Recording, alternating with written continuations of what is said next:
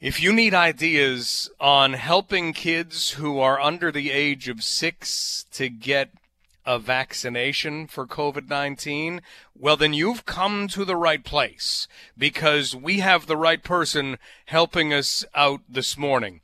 This is, of course, something that was announced late last week, that vaccinations for children under 5 had been approved, and they are a little bit different than some of the other vaccines, given the amount that is being used. But getting the vaccine into the child, that's kind of that's the challenge right there. Now that we're through the hard part of getting the approval, figuring out doses, now it's taking that and convincing the child that, yes, this is going to hurt, but it's something you really need to do. How exactly do we do that? Well, Dr. Becca Pillai Riddell is a parenting and pain expert, and we're lucky enough to have Dr. Pillai Riddell with us right now. How are things this morning? Good morning. How are you? I am excellent. So, vaccines for 5 and under, it's quite the part of our population. They always say really interesting things. They're a lot of fun to hang out with when you've got your kids growing up, to watch all of the things they accomplish and achieve in that range. But you know what? Convincing them that getting a needle is a good thing, that's never easy. So how do we go about doing it? Yeah, I think it depends on the age of the child. Like you said, 0 to 5 is an exciting time to have children, but they seem to be changing every week, every month, because they are. It's the steepest stage in life with development. So I think it really depends. Like, I think when we're getting babies, so the vaccination has been approved for 6 months and older. So when they're babies, it's really setting up a good situation for the baby. We know that stressed parents have stressed kids. And so it doesn't matter how old the child is, you want parents. I call it the ABCDs of pain management with young kids. So the first step is actually for parents to assess their own anxiety. And if they're feeling a bit stressed about it, to take a few breaths. That's the B. You take a few breaths, calm down in the moment so that you're calmer, your heartbeat is slower, and that baby, especially who gets pulled in for the C, which is a calm, close cuddle, feels calmer. And then the D is that for older babies, in around 6 months, you can really start doing that. You can distract the baby when their eyes open, because the first thing they'll do after the needle is kind of shut their eyes really tight and kind of get a good cry, and then they'll open their eyes, and that would be a great time to get a rattle out or a toy. And so for younger babies, thinking about the ABCDs are really important for parents. And then when you're starting to think about preschoolers, they're a little tricky. They can remember that they don't like needles. They can kind of assert some opinions there. So, I did a video, I'm doing some videos with Science Up First. They're a national organization that basically fights disinformation, Science Up First. And in our video, we really actually talk about, with preschoolers, a few days before the vaccination, you want to tell them. Because the worst thing to do is to tell a child who may be a bit hesitant or a little scared, and surprise them the day of. Oh, we're going to get a needle. So you do want to give them a bit of notice a few days before and kind of ask them about how they would like to be able to do this. So a great thing to ask them is to say, do you want a book that we can read during the needle? Because it'll be over really quick. And I think with preschoolers, getting them to understand that it's just, and I use the word quickie quick, because there's quick and then there's how quick these needles are. Most often, I've analyzed thousands of these as a scientist.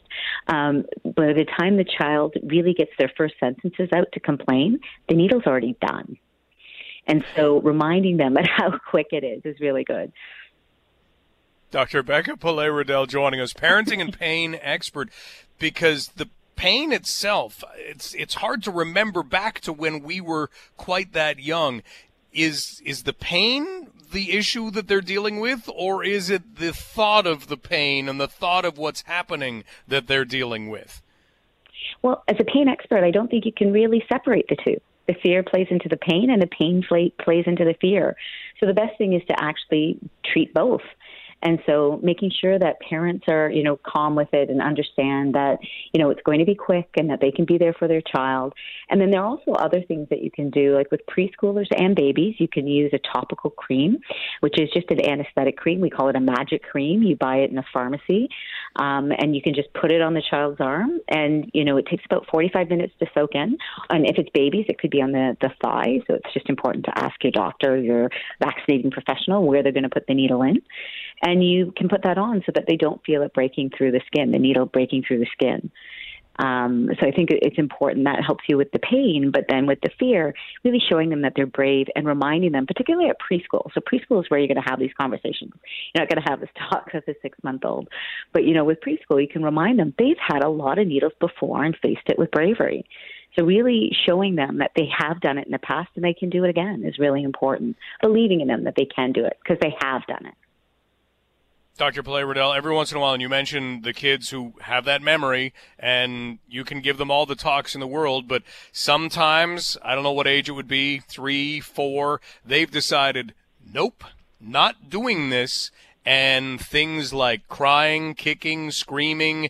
I mean, we can talk with all kinds of healthcare professionals who've had to deal with those situations. And you have parents trying to kind of restrain their child to get them to do this. And it obviously isn't a great situation. If a situation like that does arise, is there a way to handle it?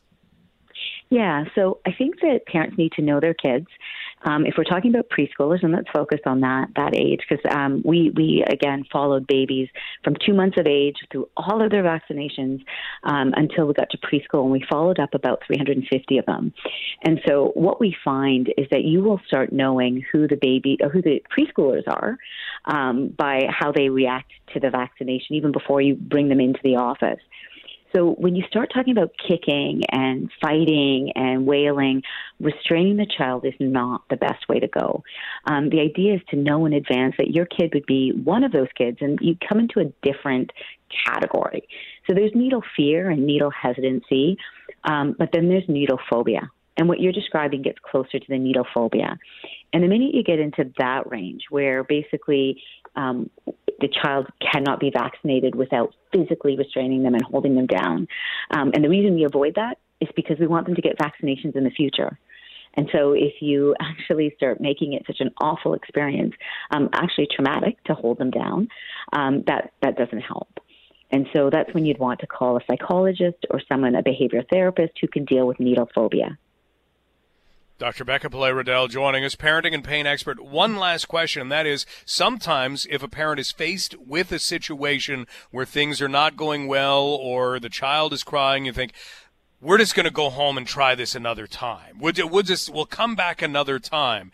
And maybe it sounds easy because it alleviates that situation right there, but what does that do if you make that an option? So I think that if the parent misjudged, for example, we're only human, we can't predict the future, you bring your child in, you talk to them about it a few days before, you didn't anticipate there was a challenge, and then you bring them in and it's too much, I think that that's okay. Like, I think that the bigger challenge is for the logistics of the parent, actually, to be honest. Let's be real, but it takes a lot to get your family together you're often vaccinating more than one kid or trying to get this all done at once. And so it's hard to take time off work, that sort of thing. So I think being preventative and thinking about it in the future, thinking about it before you actually go into the vaccination is the ideal situation. But if the child can't manage it, rebooking is absolutely an option. But if you find yourself having to rebook and rebook and rebook, this is the idea of where you're getting into that level of phobia. Dr. Pillai Riddell, thank you so much for your expertise this morning. I think you've made things a lot easier for a lot of concerned parents who are trying to figure out, okay, what do I do now? The A, B, C, D, that's the way to go. It is. Really appreciate the time. My pleasure. Thanks for calling. That is Dr. Becca Pillai Riddell, parenting and pain expert. So if you have a child or a grandchild that you know you're going to have to get to the doctor or you're going to have to get to the healthcare provider and you're going to have to get them to agree to take that needle, There are some ideas on how to make it happen. You can check out Dr. Pillai Riddell's ABCDs simply by Googling her name, Pillal, and Riddell, Riddell.